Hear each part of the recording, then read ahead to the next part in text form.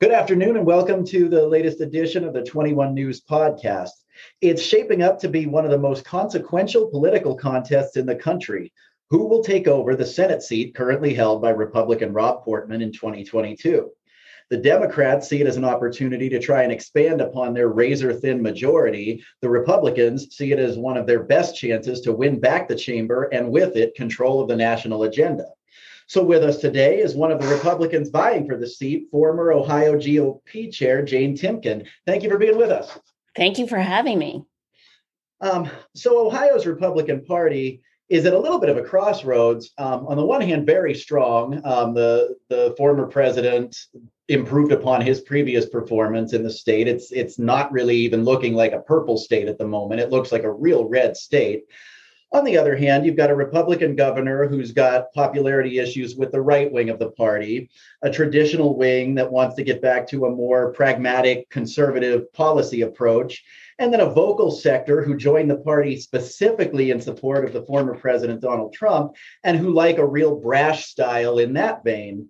So I'll start by asking, how do you define yourself as a candidate? Well, I'm a unifier. As you know, I was chair of the Ohio Republican Party. I stood up with the support of President Trump and his endorsement to be the Ohio Republican Party chair. But I brought Republicans all together to bring real results in 2018 and obviously in 2020 and delivered Ohio for President Trump. I have spent the last 5 years traveling around the state of Ohio, putting 150,000 miles in my car, talking to Ohio voters, their families and their communities and their businesses. I really have an understanding of what Ohioans want in the next U.S. Senator. They want someone who's going to represent them and who's going to be their champion for their families, their businesses, their jobs, and their communities. And that's what I will be in the U.S. Senate. So now, currently, at least the internal polling that's out there has former Treasurer Josh Mandel in the lead, but maybe starting to fall, and it has you behind him, but starting to surge a bit. Mandel seems to be styling his candidacy as being the one who stylistically is the most sort of brash, sort of the attacks, controversial tweets. Are you facing a difficult road trying to balance the things you just talked about, policy issues, and that appetite for that real sort of in-your-face style of politics that is certainly popular among a sizable wing of the population? Well, as you said, I am rising in the polls. My momentum for my campaign is very strong. I'm well positioned to win this primary and win this general. I'm the only candidate who's been out advancing the America First agenda, putting American workers first, our foreign policy first, and all of those policies that were working so well under President Trump. I've been his biggest surrogate in the state of Ohio. I'm not the only candidate that can say that. And I think that the Ohio voters are recognizing that message. And obviously, my America First message is resonating with them. And that's why the support is growing and expanding for my race for the U.S. Senate. Now, when you talk about what is branded as the America First agenda, what issues would you say are at the core of that message specifically? Sure. It's putting American jobs, American manufacturing, American workers, American farmers first. It's putting America first on the world stage. You see that President Trump and Republicans were for a strong America, a strong and prosperous America. What we're seeing right now with the Democrats and Joe Biden is a weakening America. We have soaring inflation. They are proposing more than $6 trillion in spending, which, believe me, as I travel around the state of Ohio, people are recognizing that we are spending too much and we will be taxed too much. And they're concerned about inflation. They're going to the gas pumps. They're going to the grocery store. They're recognizing this. And then on the global stage, we have a Biden-created border crisis. People are alarmed at what's happening at the border. They want a secure border because it affects Ohioans right here with fentanyl other drugs, opioids, meth coming into Ohio from the border, and then human trafficking that is very much affecting Ohio. We're one of the top human trafficking states. So we need to get back to a strong, prosperous America. I'm going to be the U.S. Senator that advances that, and that's the America First agenda.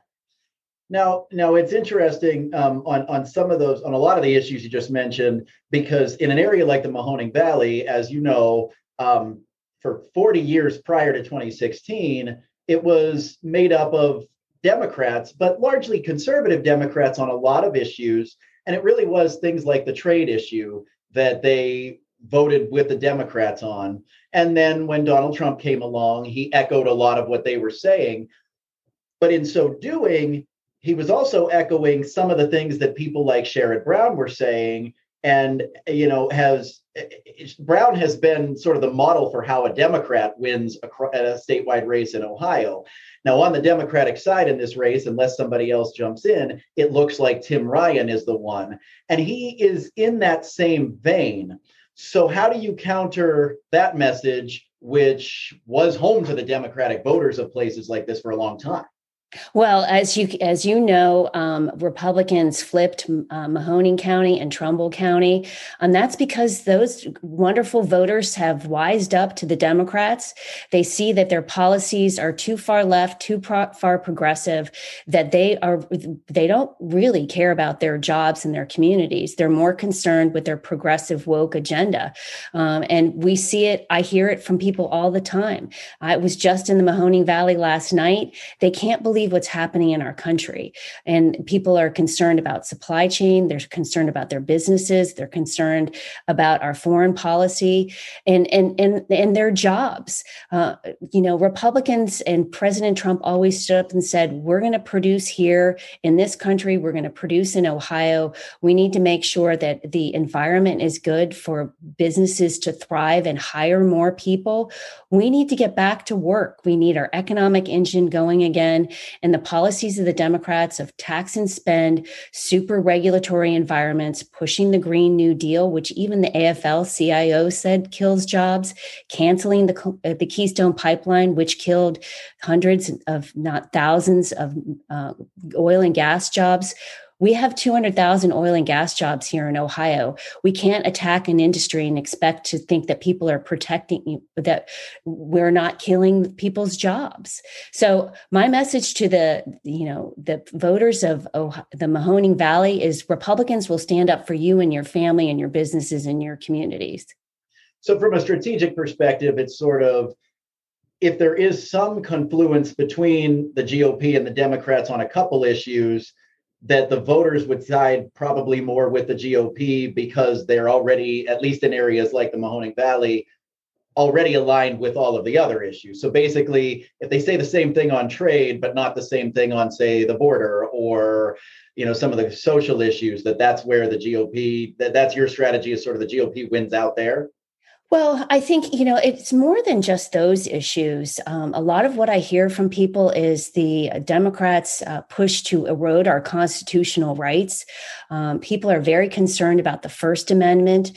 They're concerned about freedom of speech. They're concerned about religious freedom. They're concerned about the Second Amendment.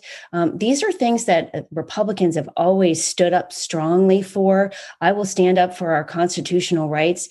We're starting to see the Democrats start to say that our constitutional rights are antiquated, irrelevant. That is very concerning to people. So there's many issues that I think Republicans are resonating with the voters in Ohio, especially Mahoning Valley. I will always stand up for jobs. We need to make sure that people can live a productive, prosperous life. And that is what Ohioans want. And I will do that to represent them in the U.S. Senate. Now, several times you've mentioned the agenda of former President Donald Trump. Do you need the former president's endorsement, or is the party better served by charting its own course moving forward, or kind of either or? Well, I would always welcome President Trump's endorsement.